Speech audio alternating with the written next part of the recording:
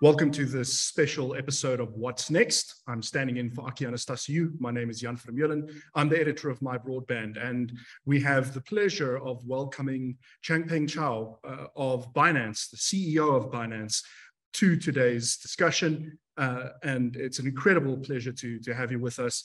And I think without further ado, let's get right to it. There's a lot of questions that people have about Binance, about what's happening in crypto in South Africa. And let's start with your operations here in South Africa. Can you give us an idea of how many registered South African users you've got? So thanks for having me here. First of all, it's a great honor. I don't have actually the numbers for the South African users. We don't really divide users by platform or by country. And it's also a little bit difficult to do because there are people with South African passports living abroad or vice versa. So I don't have the exact numbers, but in South Africa, there are one other major platform that's also quite prominent.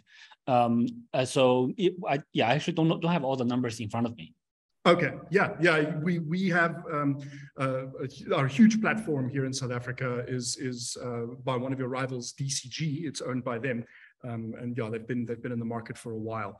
So yeah, it's an exciting and competitive space over here. But perhaps getting into the nitty-gritties of it, the regulatory environment in South Africa, we've seen our central bank, specifically the Financial Surveillance Department, blocking citizens from using credit or debit cards to buy crypto from offshore exchanges in foreign currency like Binance. Did you notice South Africans buying less crypto on Binance as a result? And just in general, what do you make of this crackdown that seems to be linked to export controls and protecting our currency? Yeah, to be honest, so in the blockchain, in the crypto industry, there's really not a distinction between onshore and offshore exchanges. As soon as you buy Bitcoin on any exchange, that Bitcoin stays in your wallet. If you fly to London, if you fly to New York, that Bitcoin is with you. There's really no onshore, offshore. It doesn't really matter which exchange you're using. There is the local exchange you mentioned, they do have a fiat on-ramp, whereas we and every other international exchange that I know of does not have it. So, but the on-ramp allows people to use, I understand, from banks to deposit and withdraw, and then convert into crypto. And once it's in crypto, once it's in Bitcoins or BNB or other coins, there's really not a whole lot of geographic borders. Yeah. And speaking of on-ramps and off-ramps, I think that's a very natural place to go then. Are you working on enabling an off-ramp for South Africans to bring their fiat into Binance and trade from there?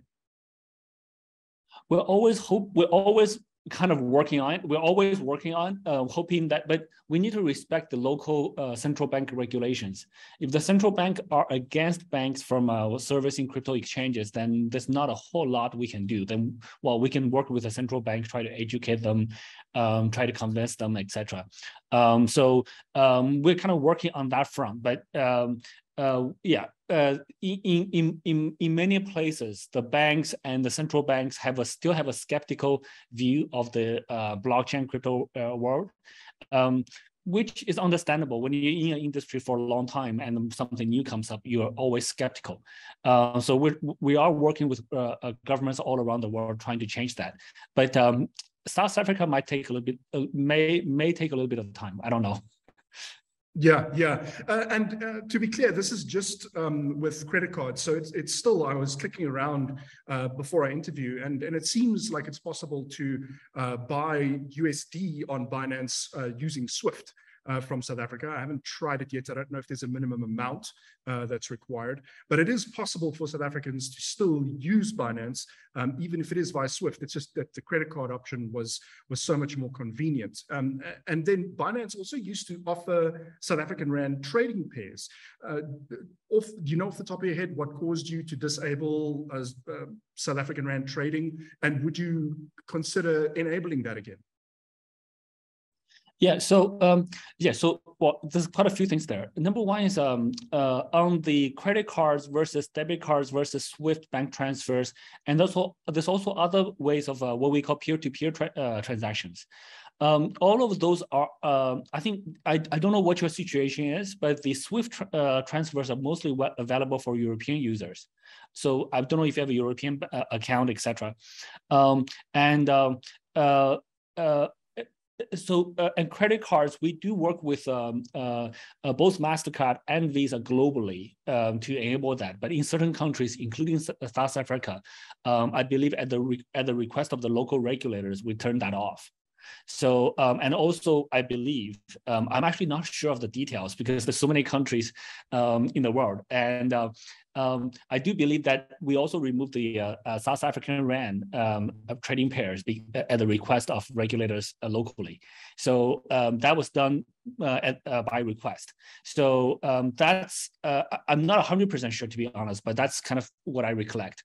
We do have to respect local regulations, and but if there's an exchange that do provides those trading servers, the problem in crypto is there's thousands of exchanges. So it's just because we're the biggest and we disable it, and there are other exchanges that provides it. So it doesn't really solve the problem. The other thing is when banks don't work with crypto exchanges, there's a form of peer-to-peer trading which happens. So that means like you deposit the crypto onto a platform, and then the buyer transfers money to you directly via banks or any other way. It could be cash, it could be something else. And then when the seller receives the cash or money, they say confirm, and then we release the crypto to the buyer. This way, the bank transfers or however method the fiat money is transferred does not go through the platform. This way, actually, there's less data on what's going on. So just by banks not working with cryptocurrency businesses doesn't really prevent people from getting crypto. So yeah, so there's many different ways. Just by blocking banks only really blocks the banks from accessing a new technology that this is new technology for money. So, and it actually makes the banks more outdated over time. So it's not a very effective way, but it causes some inconvenience for users. So users use different ways, but we do respect the local the local regulations. Yeah. Yes, the sense I'm getting from our regulator is that they want the on-ramp, the money flowing into exchanges, to be reported through our foreign exchange division, or the what's called the Financial Surveillance Department. And so I don't know why it doesn't work with credit cards, but you know, as I said, it works through SWIFT, and crypto exchanges are allowed to operate in South Africa if they have a local bank account, it seems, and a local bank. There are a handful of local banks that still are willing to support cryptocurrency businesses in the country. Would that be something that you would consider, is opening a local South African bank account, or do the volumes in South Africa just not warrant that kind of level of effort, I want to say, to allow fiat on-ramping from South Africa? We would love if there are local banks willing to work with Binance to open bank accounts. We would love to do that because that offers for the users a slightly more easier way to. It's a better user experience.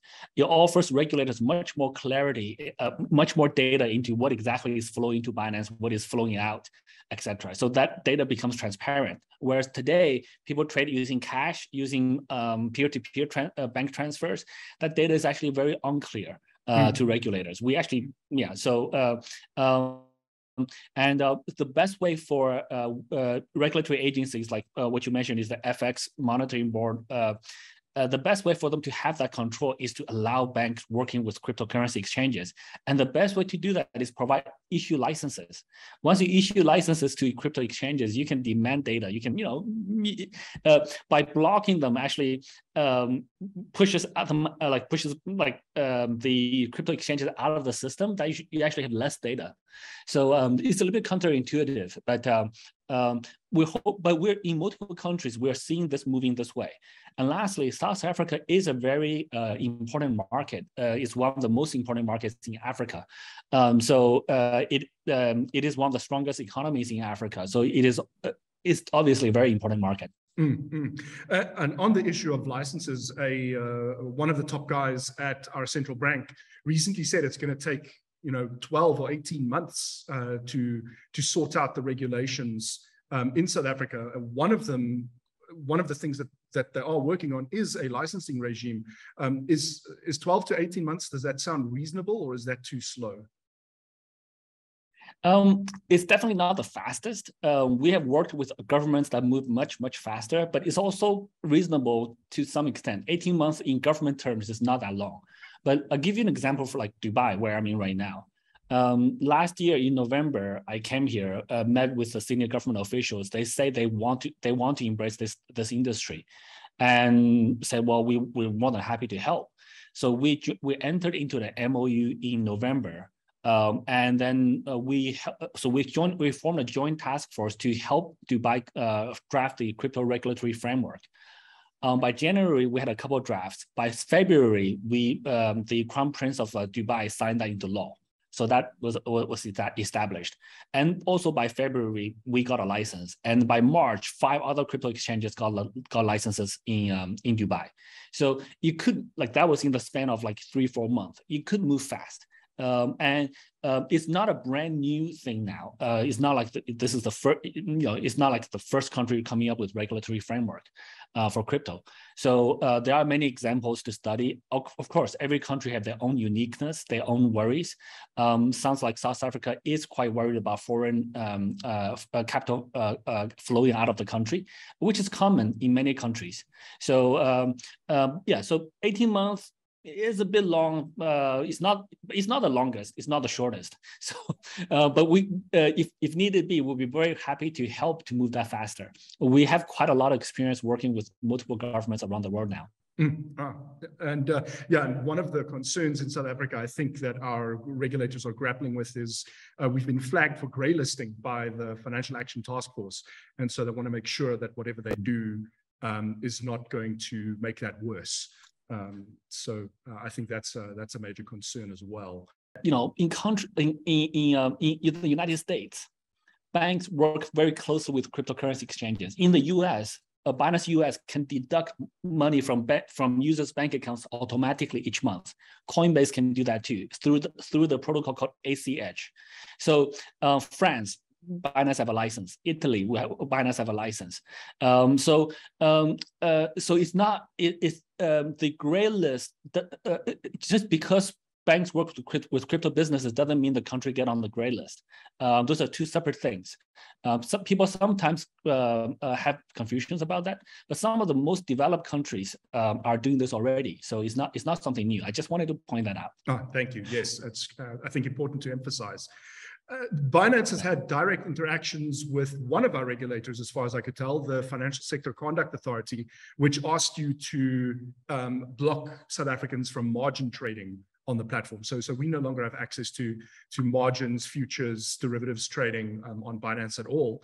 And you've already alluded to this, but if a separate license were available to offer derivatives trading, would you apply for one? And what were your interactions like with our local regulator? Were they generally positive?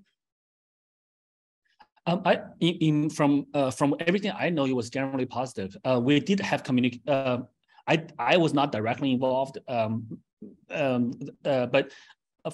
gathering from our the feedback I got from our team is, look, we got a request, we complied, and they asked us to, as you said, to block access to margin products, to futures products. I believe we complied very swiftly. We're not in the business. We cannot fight or go against regulators. That just doesn't work. So we need to observe those local rules very carefully. At the same time, we do try to push them. So hey, look at all these other countries that are doing this wonderful things, and they're really not a whole lot of risk. Margin, anything with leverage is more risky for retail consumers. So every regulator have to make decisions based on a local condition, like the education level, the financial literacy. So there are different concerns in different parts of the world, and we understand that. And we want to work with regulators very closely to further improve education and also transparency and clarity. So all of those things are important. But I think so far, I believe our relationship has been pretty good. Oh, that's good news. Just more broadly, what are some of Binance's plans for South Africa and the African continent as a whole? I think Africa has some really interesting potentials. Number one is it's a large population. It's 1.2 billion people, and honestly, it's one of the less developed continents. So the financial power for this 1.2 billion people are relatively low. The way to improve that is not to limit them. Access to new technologies. The way to improve that is to provide financial access. And this is a new technology for money. This is a new technology for financial services, for financial products. So it is very important to bring them onto this new industry and this new technology and proper control way. Africa have some really interesting advantages, like the low penetration of banks in Africa overall. I think the overall is probably about somewhere between 10 to 20% banking penetration. So that means 80% of the population don't have bank accounts.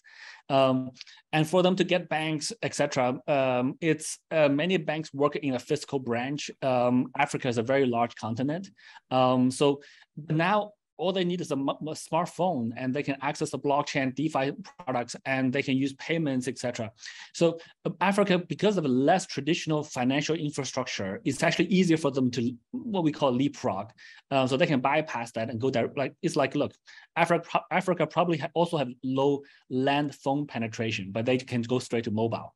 To smartphones, they can do that here too. So, but we do need two fundamental infrastructures to be in place: internet and smartphones. So today in Africa, the smartphone penetration is increasing, which is also good. So but Africa can save all the costs of establishing traditional banks and stuff like that, and go directly into this new technology, and the banks can adopt this new technology too.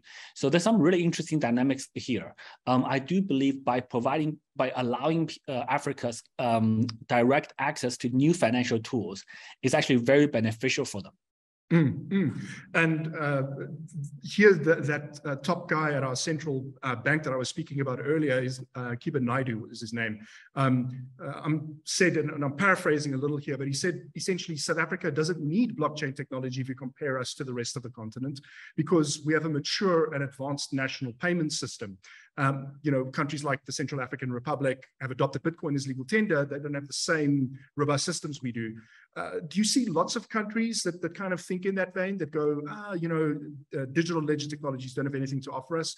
And what can crypto offer countries that already have strong financial systems like ours? Sure. So we do see people with that type of thinking still, and I think it just shows that the industry is quite still at an early stage. There's a few things there. Number one is I don't know if there's a video clip with Bill Gates interviewing with Larry a show. Larry was making fun of him in 1995, saying, well, why do we need the internet? We already have radio, we already have TV, we have magazines. What's the point of internet? And Bill Gates trying to explain the use cases. So guess what? 20 years later, we have internet radio, we have internet TV, we have internet social media, and a bunch of other things.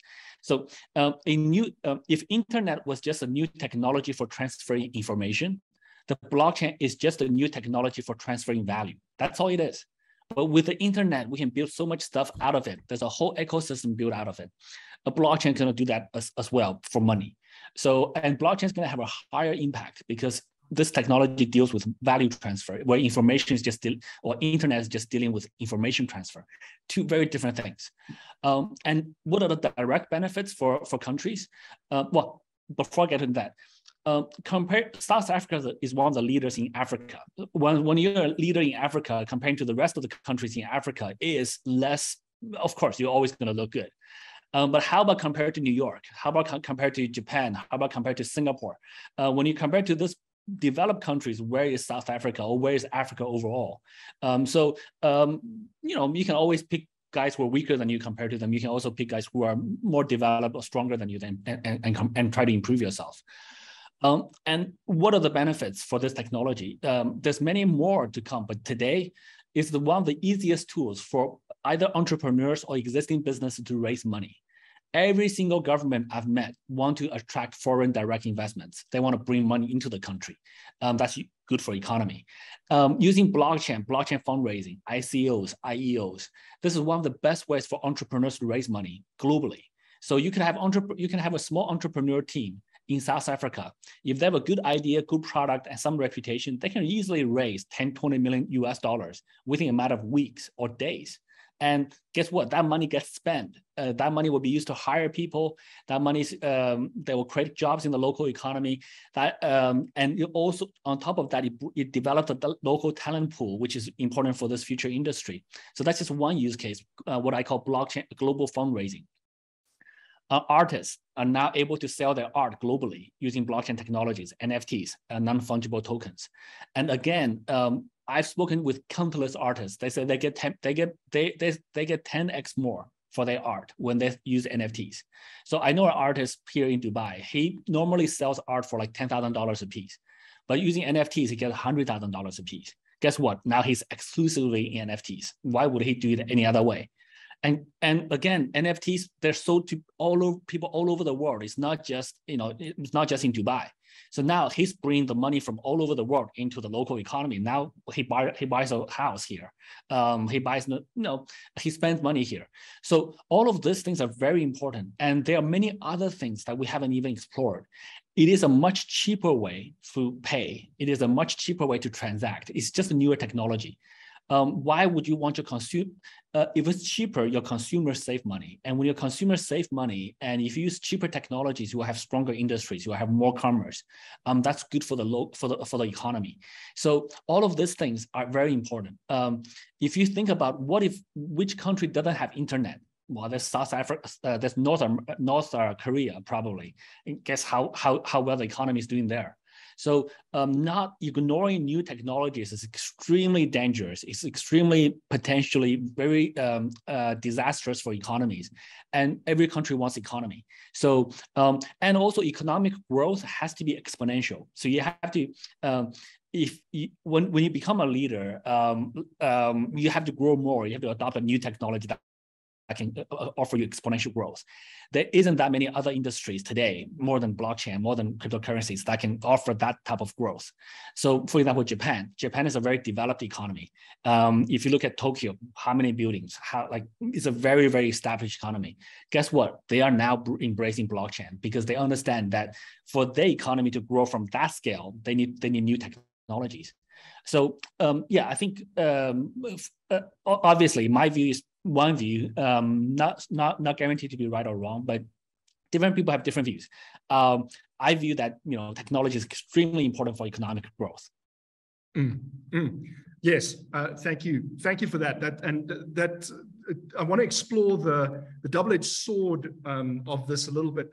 It's a little bit philosophical, but you've raised the internet as an example here, and I think that's an interesting one to look at. Oh, and before that, I wanted to say yes, the clip that you're referring to is Dave Letterman making fun of David Letterman, of Bill Gates. The big new thing. Yeah, but it's easy to criticize something you don't fully understand, which is my position here. Go ahead. But I can remember a couple of months ago, there was like a big breakthrough announcement that on the internet or on some computer deal, they were going to broadcast a baseball game. You could listen to a baseball game on your computer.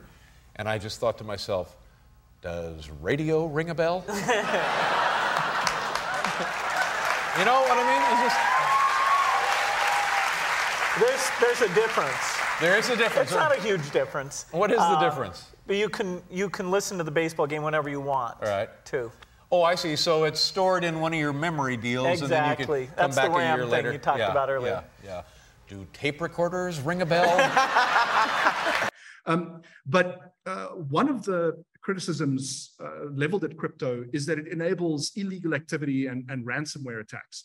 So you've already compared it to something like the internet. Do you think it's fair to compare it to the internet in that respect as well, in terms of benefits and drawbacks? So on the one hand, the internet democratizes access to information, it democratizes publishing, it lets us communicate cheaply over vast distances. But on the other hand, it also lets spammers and scammers operate at a massive scale, and also enables much worse things like revenge porn. So the question becomes, is the trade-off worth it? Oh yeah, so absolutely. So I think the trade-off is absolutely worth it. We live in a world. I believe the positive forces always trump the negative forces, and as a species, we will ensure that happens. And also, just because some illicit activity happens in using one tool, it doesn't mean that tool is bad. There's way more illicit activities happening with U.S. dollars. Is the U.S. dollar bad? There's probably still quite a significant number of illicit activities that happens with the South African rand, and is that bad? So you gotta separate the tool. You can use a hammer to do work, or you can use a hammer to hit somebody. It's not the hammer's fault. So we need to differentiate that, and also there's a misconception that there's more illicit activity in crypto. That's completely not true anymore. And this data, there's published reports in cryptocurrencies today, there's less than 0.1% of transactions are associated with illicit activities, whereas in traditional financial fiat, cash, etc., that's the UN, the United Nations estimates up to 5%. So it's 5% versus 0.1%. So it's like 50x less likely to happen in crypto. Because why? Because crypto is very traceable. The blockchain is public. Give you another example, the Bitfinex hackers. Bitfinex is a crypto exchange that got hacked in 2016 for billions of dollars. The hackers held on to the money, didn't use it for 6 years. In 2022, early this year, in February, they used it. Within 1 week, they got caught, and it happened to be a couple in New York. So it's called Bitfinex hack. The law enforcement around the world are increasingly good at it. At tracking the blockchain, and also third-party big data analysis tools are very good at it now. Also, because the blockchain is permanent and public, we can use the data that we have today to analyze transactions from 2 years ago, from 5 years ago. So you can't change it, you can't fake it, you can't erase it. So fortunately or unfortunately, depending on your view, the terrorists, the illicit players also figured this out. They don't use blockchain for this anymore. They don't use blockchain for transactions anymore. They use cash. So that's a complete misconception that doesn't carry in the early days. Blockchain. So I don't think it's an issue for people who understand this. It's a misconception. So based on the data that you've cited for law enforcement and for governments who want to crack down on crime by attacking the money supply that crime uses, it would in fact be more effective to try and move the world off cash than to try and stand in the way of crypto. Yeah. So, and we're seeing that, the United States law enforcement, the Canadian law enforcement, even the Brazil law enforcement,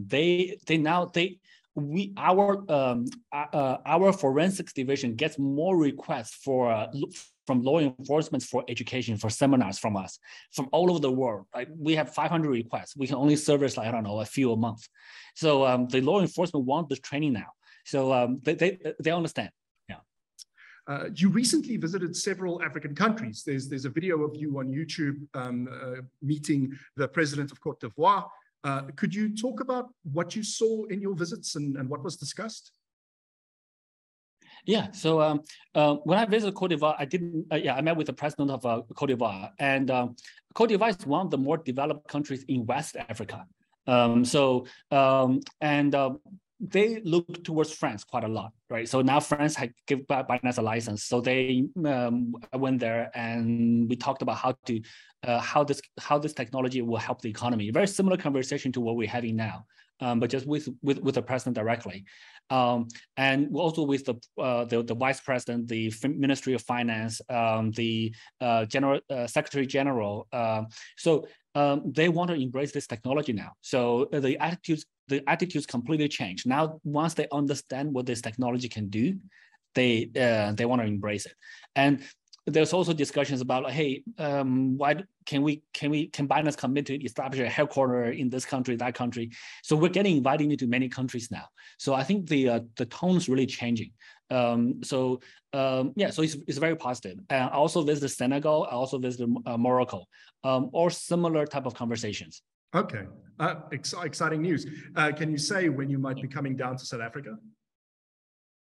I'm not sure yet. My travel schedule was like, I actually traveled to about 25 countries, and 21 of them are new countries. I think, well, some number of them are new countries. And then, so yeah, whenever the schedule permits, I'll travel. I do intend to spend quite a bit of time in every continent. And South Africa, I have not been ever yet. It's on my bucket list. I'll definitely go there. Yeah, we would be happy to welcome you. Absolutely. I'd like to talk a little bit about some of the other tech that Binance works on, BNB Chain in particular. But first, from the South African perspective, do you have a sense of how many South Africans use or have used BNB Chain?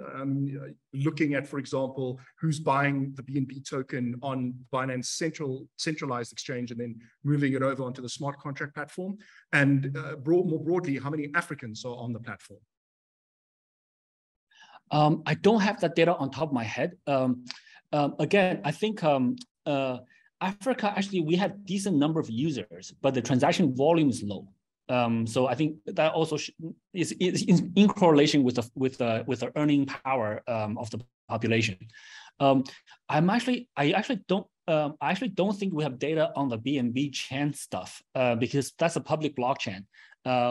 There's really not a whole lot of data tracking though going on there. But I can ask our team to give you some more detailed data, but I don't have it on top of my head. Okay, yeah, it'd be interesting to find out if there is data like that. Yeah, the other thing from my conversations with our team, what I learned is our team tells me that the African users, they're not active traders. They don't like really buy and sell. What they are more interested in are earnings products. You deposit some BNB or some BTC and you get an interest rate on top of that. You earn or you stake, yield farming. Those things are much more popular in Africa. This is just anecdotal feedback I got from our team. I don't have the country numbers on top of my head because there's 200 countries. It's kind of hard to remember. Yeah, I can imagine. And while we're speaking about earning products and holding your tokens on an exchange, this is a little bit out of order. I wanted to talk about new users a bit later, but while we're talking about it, we've seen some fairly concerning news out of platforms like Celsius, which also pitched itself as a custodian. What are some of the dangers associated with holding your tokens on an exchange? Would you recommend that people hold their tokens on an exchange like Binance for those earning opportunities? Are they safe? How does one manage the risks? Because everybody thought Celsius was safe. What kind of assurances are there for those customers that are, as you say, using a platform like Binance for yield farming, for staking, for interest earning products? Sure. So there are many different type of platforms, and even for the one type, there are many different players.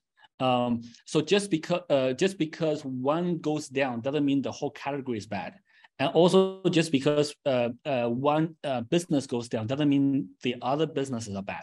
So just because one internet company fails doesn't mean the other internet company is bad. There are some problems in this, especially lending, yield generating industry. There are companies who just say, "Hey, deposit money to us, and we will guarantee you a certain return, and then we're just going to lend that money to somebody else, and the money leaves the platform."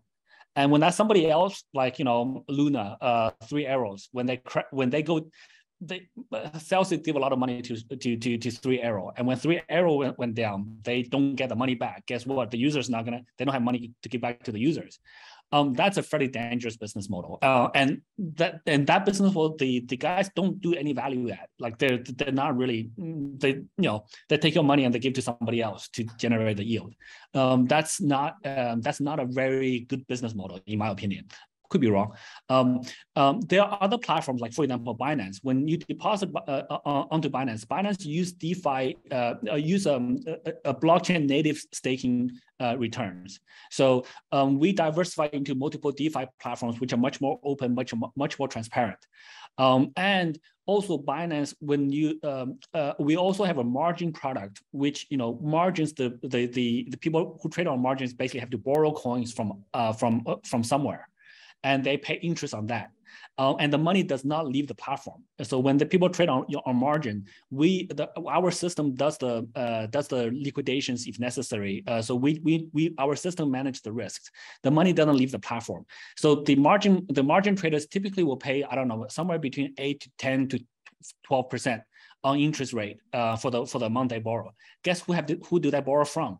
They borrow from the guys who are also on our platform that want to lend. And then so this way the money stays on one platform. It is a logical and is a very sensible, it's a complete closed loop business model. So the risk there is much smaller. But talking about risk though, centralized exchanges do have risks. There's also many centralized exchanges that goes down, that runs away with people's money. So there's a different type of risk. And then also centralized exchanges could get hacked. So no business is risk-free, but the larger businesses typically are slightly safer. For Binance, because of the scale, we invest hundreds of millions, and actually we invest billions of dollars now into security. We hire the best security experts from all around the world, and we have this infrastructure to do it. And the scale for based on our user numbers, we can do it at the scale makes sense. Whereas if you use a smaller platform, it's a brand new platform with a couple thousand users on there, they're probably only spending a couple $1,000s or a couple $100,000 on security. They would not have quite the same level of security. So, but it's not to say that Binance doesn't have risks. We have risks. We're also one of the most targeted targets by hackers. So, but at the same time, we're more tested. So there are different levels of risks. So you do need to evaluate it very carefully. Nothing is risk-free. But at Binance, I think we spend a lot of effort trying to manage those risks, where some of the other players may have not done such a thorough job. So lastly, on the centralized exchange, for any business, there's business risk. If the business doesn't make sense, if the business is losing money, it's not profitable, you actually want to use a profitable platform because you want the platform to be sustainable. And if the business model doesn't make sense to you, then that's also a risk. Business that doesn't make money is also a risk. We also see a lot of circular lending. So one guy says, okay, I'm going to invest in you, and then I'm going to take a loan out of you, and then I'm going to give it to somebody else. Somebody will give it back to. Those kind of things gets very messy. So stay away from platforms that do that is my recommendation. Yeah. Yeah, and I think what was unfortunate about this situation is it wasn't necessarily transparent or very clear to people what some of these custodians were doing with their money, and the Terra collapse in particular. As someone who was quite invested and bullish on Terra, I thought that the Anchor earnings were going. We're perhaps going to, places like Magic Internet Money and stuff, seeing how many institutional investors were milking Anchor for the 20% yield and are now going bust as a result of that, was actually quite interesting to see. I think it's a lesson in terms of the transparency required from how these custodians generate their yield. Absolutely. So actually, one of the telltale risk signs is a high yield guaranteed for a very long time. Mm-hmm. You can do high yield for a short period of time to attract users, but you can't do like 20% forever. Very few no business in history were able to sustain that. So if you go for that, then it's eventually going to fail. Yeah. Yeah. Then it's just a game of, do you get out just in time before that or not? It's too risky. With not enough information, if you cannot see inside the operation, then don't do it. Yeah, and I mean, if the strategy is get out before it fails, then that's how people approach Ponzi's. That's not exactly good finance. Absolutely, yeah. And I want to circle back. We were talking about BNB Chain before we were on this train of thought. You've described BNB Chain as bigger than Binance. What does that mean? I think today, most people are more comfortable using a centralized exchange because they're more comfortable using a email password. And if they lose it, they can call customer support. That's just more natural to people. But in the future, when we develop technologies that make it easy for people to hold crypto on their own. Today, most people cannot hold the private key safely on their own. They have to do secure backups. They have to distribute it in different geographic locations. If they lose the device, they need to have a way to restore it. If they eventually are not available, not around, everybody dies. How do they pass it to their kids, etc.? Most of those solutions are not, we don't have very easy to use solutions for those problems. There are solutions, but they're just very clunky. So I think as the industry matures, as we develop more tools to make those type of things easy, then people can, a everyday average person, not a techie, like a non-tech person can hold large amounts of crypto in their own wallet securely. People is going to move more towards the DeFi space. So everything will be done more natively on the blockchain. So I think that will happen. I just don't know when. It's just a matter of time, though. It may be 5 years, it may be 10 years, it may be 20 years. But when that happens, the DeFi industry will get bigger than the centralized ones, which is fine. So that's why we're investing very heavily in the DeFi world. We invest in other projects, we fund developers, we sponsor them. We just want to see this technology evolve. So I think the long future, 20 years from now, people will be using the blockchain a lot more natively and a lot less with the centralized exchanges. Mm-hmm. And while we're on that topic, I mean, would you say that it's accurate that most people who buy crypto, including BNB, are just speculating on the price? And what could people be doing with their crypto on a smart contracting platform like BNB Chain, other than just hoping for the price to go up?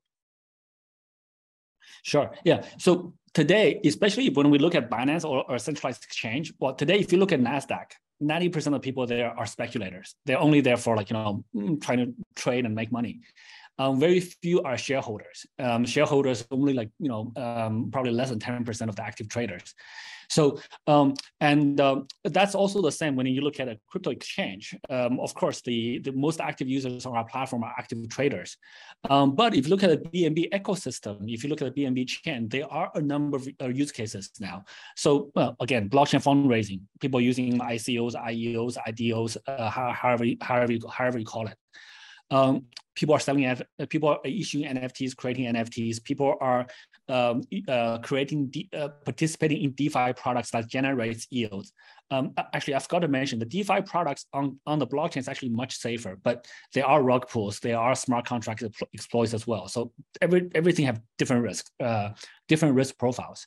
So and on the blockchain now, we're seeing much more interesting use cases right now. So because we have NFTs now stadiums want to NFT everything. They want to NFT the seats, the bricks, everything. Will that work or not? We don't know yet. There's fan tokens, there's metaverse. So there's many different things being built.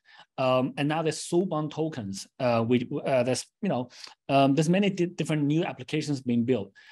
Granted, most of them are still small right now, but that's how the internet was built as well. Many of the internet platforms are very small at the beginning. And 20 years later, some of them got really big, many of them disappeared. But a number of the most valuable companies in the world today are internet companies. Mm-hmm. And one of the big debates when it comes to smart contracting platforms is, centralized versus decentralized. How decentralized is a platform really? And there's all kinds of analysis that goes into that on an individual project level, even, looking at the distribution of tokens amongst wallets. And we've seen, for example, Solana shut down its whole blockchain a couple of times now. And you'll have, I guess, Ethereum maxis be quite vocal about how much more decentralized Ethereum is compared to other smart contracting blockchains. And I know BNB Chain has received some criticism for the level of decentralization. How do you approach that debate, and and how decentralized is BNB Chain really?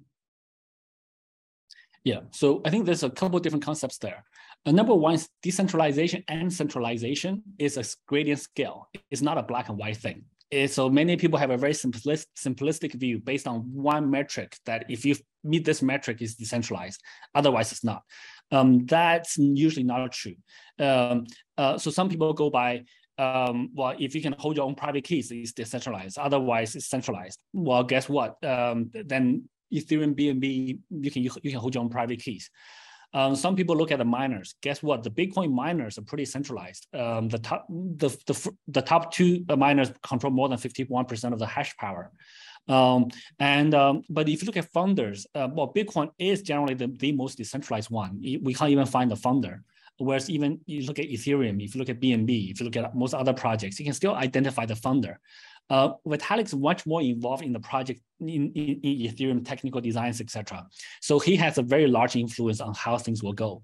So is that decentralized? Is that centralized or not? Yeah, it's a level of centralization. For me, I'm actually much less involved in BNB chain development, so that actually makes it more decentralized in a way. But again, so there's many different matrices to measure this. So it's not a black and white thing. On different aspects, different blockchains have exert different ratios. You can look at number of nodes. You can look at the coin distribution. Dogecoin, 30% of Dogecoin sits in one address. Is that decentralized or not? So there's many different ways to look at it. The second aspect is decentralization is just a means to an end. Decentralization protects, generally means it's more equal, more distributed, but it doesn't always guarantee it. So even if you look at Bitcoin, the large holders hold a lot of, it doesn't mean that the Bitcoin distribution is equal. And also decentralization is a means to get into more freedom, less fees, easy to use, and secure. So if it, at the end of the day, most average people, most everyday people do not care about whether it's decentralized or not. They care about, can I transfer this fund to somebody that I want to transfer to easily? Do I need to go through a very complicated approval process, or can I just send? Assuming that it's legit, it's after tax money, everything.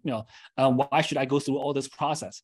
So the ease of use, the freedom, the security, and fees, low fees, all of those matter. For 90-something% of the population, they don't care if it's centralized or decentralized as long as it's secure. So that debate, I think, is meaningful to have, but it's not the end goal. The end goal is to increase freedom, increase ease of use, so increase lower fees. So that's what we focus on. But I do think given the technology allows more decentralization, that the trend to achieve some of those goals will be through decentralization over time. So I do think decentralization is important. But at the same time, today, if you ask, if 99% of the population, if you ask them to install a decentralized wallet, they don't even know what to do. Mm-hmm. When you ask them to go to a platform, that email, password, log in, they know what to do. And so through a centralized platform, we can actually increase adoption into crypto. So we're kind of going step by step instead of one big giant leap. So the different approaches, and different people try different approaches. And for us, we think that this incremental step approach is important. And I don't think that centralized solutions are the best, but today is what most people prefer. So we provide multiple solutions for people to choose. We have centralized solutions. We have centralized solutions, Binance.com, a whole bunch of other products, decentralized solutions like Trust Wallet, BNB Chain, etc. So we provide both choices. So I usually don't get bogged down into debates, philosophical debates about terms, what things mean. The most important thing is, what do people want to use? Give that to them. Mm-hmm. And I wanted to circle back a little bit on our discussion regarding what's happened with Terra and so on, and it ties in with BNB Chain, because people were caught off guard by a top 10 or even top 5 market cap project like Terra just going to zero, especially how fast it went to zero. Is it fair to say that no crypto project is safe? Could any token go to zero? It doesn't matter, where it ranks on CoinMarketCap. Could Ethereum, could Bitcoin, or could BNB even go to zero like that? I would agree with that. And I would also expand that nothing is safe. No company is safe. No stock is safe. We have seen stock crash. They're very reputable companies. They're very strong companies like Netflix. Their stock is down 70%. And Chinese stocks, if you look at them, it's a bloodbath. So nothing is 100% safe. There's risks in everything. Any project, anything could fail. If Earth gets hit by a meteoroid, everything goes away. So of course, so we need to assess the level of risk and and what you can tolerate. Terra was unexpected to say the least, and but hindsight is much clearer. Once we look at hindsight, Terra USD got grow there because of inorganic growth, incentive-driven growth, a lot of incentive to attract, and then it was based on the way that UST was based on collateral for Luna, both was really the same project. So when one goes down, the other also goes down. Nobody pointed that out. And also in the design, they think that by printing more Luna, the Luna market cap is going to grow. So when there's not enough Luna, then they just print more. That's completely flawed, right? You don't create value by printing more money. You just dilute everything else that was there before. So it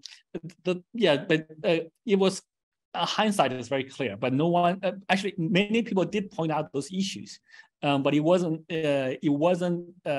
clear to the mass population until that happened. So it's a very expensive learning process. But guess what? We're in a new industry. We gotta learn through. We will have to do some hard learning, like through hard lessons. And on that note, is there some good news in the space that's getting lost in the noise of all this bad news? Absolutely. So actually, look, compared to a year ago when Bitcoin were like 68,000, today actually the industry is much healthier, much cleaner. There's much less fluffy stuff. There's much less arrogance. Now the projects, there are many projects that are still going. And those projects are much more humbler. They're much down to earth. They have reasonable valuations. It's much easier to find projects to invest in today than a year ago. A year ago, the valuations were too crazy. We couldn't find companies to invest in. And this is why we launched Binance Labs. We're now making a big push to invest in the industry now. We think this is the best time to invest. But this is for, again, I don't want this to be investment advice, but that's what we think. So a correction is not necessarily bad for the industry. Before, the industry was built on, there was too much air in the industry. Now, like everything's more solid. So and if through every correction, every failure, every failed project, we learn. So we now learn to how do we evaluate some of the projects, what kind of risks they are in lending, in loan, in stablecoin projects. So we learn from experience. So and also for the stronger players that stay today and that can survive, and that usually the guys who can survive actually thrive, because now there's less competition, there's more consolidation. It's actually there's more opportunity for the guys who can survive. And you announced that your co-founder Yi He will take over as head of Binance Labs. What is your plan for Labs? What kind of projects are you looking at investing in? Yeah, so when we started Binance Labs 4 years ago, it was really an experiment. So that's why we didn't take external money. We were just using our own money to invest. I wasn't sure if it was going to make money or not. But it turns out that over the last 3-4 years, we invested $200 million, depending on what price you use to calculate them. Now it's a $7 billion portfolio. And when Bitcoin was like 68,000, it was much higher. So even at the current market cap, even in the current market, the market valuation is $7 billion plus. So now we this works. We want to do more. We now have a lot more dry powder to do more. So we want to much more actively invest in the space, but both inside the crypto space, anything like infrastructure, applications, etc. But we're also venturing out a little bit into traditional industries. This is why we were involved in the Forbes deal, in the Twitter deal, 500 million, Forbes was 200 million. Unfortunately, most of the deals kind of got stuck. But we want to invest in a couple for each traditional industry sector. We want to pick 1 or 2 companies, invest in them, help them to bring into the crypto Web3 world. And I believe very strongly that by doing that, we will give them additional business models. We'll give them additional funding models that will make them stronger. And when they become stronger, guess what their competitors have to do? That they will have to follow. And then that industry gets into crypto. And this way the crypto industry grows. And then our main business today, when the crypto industry grows, we benefit. So we take a much longer term view in how to develop this economy now. So and investment is a key aspect on that. So now we task basically the one of the key co-founders to lead this. Before it was always, it was kind of a smaller project. Now we're making a top tier project. And are you willing to name names of any particular companies that you're looking at? Well, I can't name names of the companies we're looking at. We can only announce after we make announcements for certain deals that we want to make public. But actually, most of our investments are actually private. Like we actually don't announce them. Okay. Yeah, I had to try. I mean, basically, the main reason is when we announce it is usually we want to be very careful. Many people follow us for investments. Once we say, hey, we're looking at this project, every other investor, including some retail investors, wants to get in, and we want to be careful. It's okay for us to lose our own money, but we don't want other people following us losing money. So this is why we are very careful with announcing what we invest in. Yeah, ape follows ape, as they say in the crypto industry. So one last question, if you'll indulge me. I know that your time is limited. We have a local South African DeFi celebrity, but he's actually an international DeFi celebrity. He just happens to be South African. His name is Andre Cronje. And in an interview he gave before he exited the space, he warned that crypto is in danger of repeating the mistakes of traditional finance. He said in his own unique way, dudes in suits are just becoming dudes in hoodies. Do you agree with that? And how do we prevent DeFi from just being traditional finance with extra steps? I mean, there's always a certain element of truth to a generic saying like that. There's always, we're not completely avoiding all the mistakes or all the issues in traditional industries. So in the traditional industries, you have loans, any loan business, there's a high risk for failure. That was repeated in crypto. Crypto, blockchain, Web3 doesn't eliminate all problems that we have in financial industries. It's not a magic pill. It's not a magic cure. It is much better, in my opinion, than the traditional technologies. Much cheaper, much faster, much more democratic, much more decentralized than the traditional ones. But we don't solve all problems. And people's greed, there are scammers in traditional industries. There are scammers in crypto. There are bad players in traditional industries. There are bad players here. There are good players in traditional industries too. And there are good players here. So it's not black and white. And we are very likely to repeat many of the mistakes too, but it's a learning process. So in my view, it's an iterative learning process. It's not like we're going to become perfect in one shot. It's not possible. So when somebody says that, there's always an element of truth to that. We shouldn't have a too black and white view of the world. We should look at the world as it really is, which is a grayscale, and we need to figure out what's risky, what's not risky, and learn how to avoid it. CZ, thank you so much for your time. I really appreciate it, and I'm sure the South African community also appreciates the insight that you've given into Binance's operations, what your plans are for South Africa, for the continent as a whole. We look forward to hosting you one day, hopefully soon, and see you again soon. Thank you, Yan. Thanks for inviting me, and it's an honor and a pleasure to speak with you. Thank you so much. And you.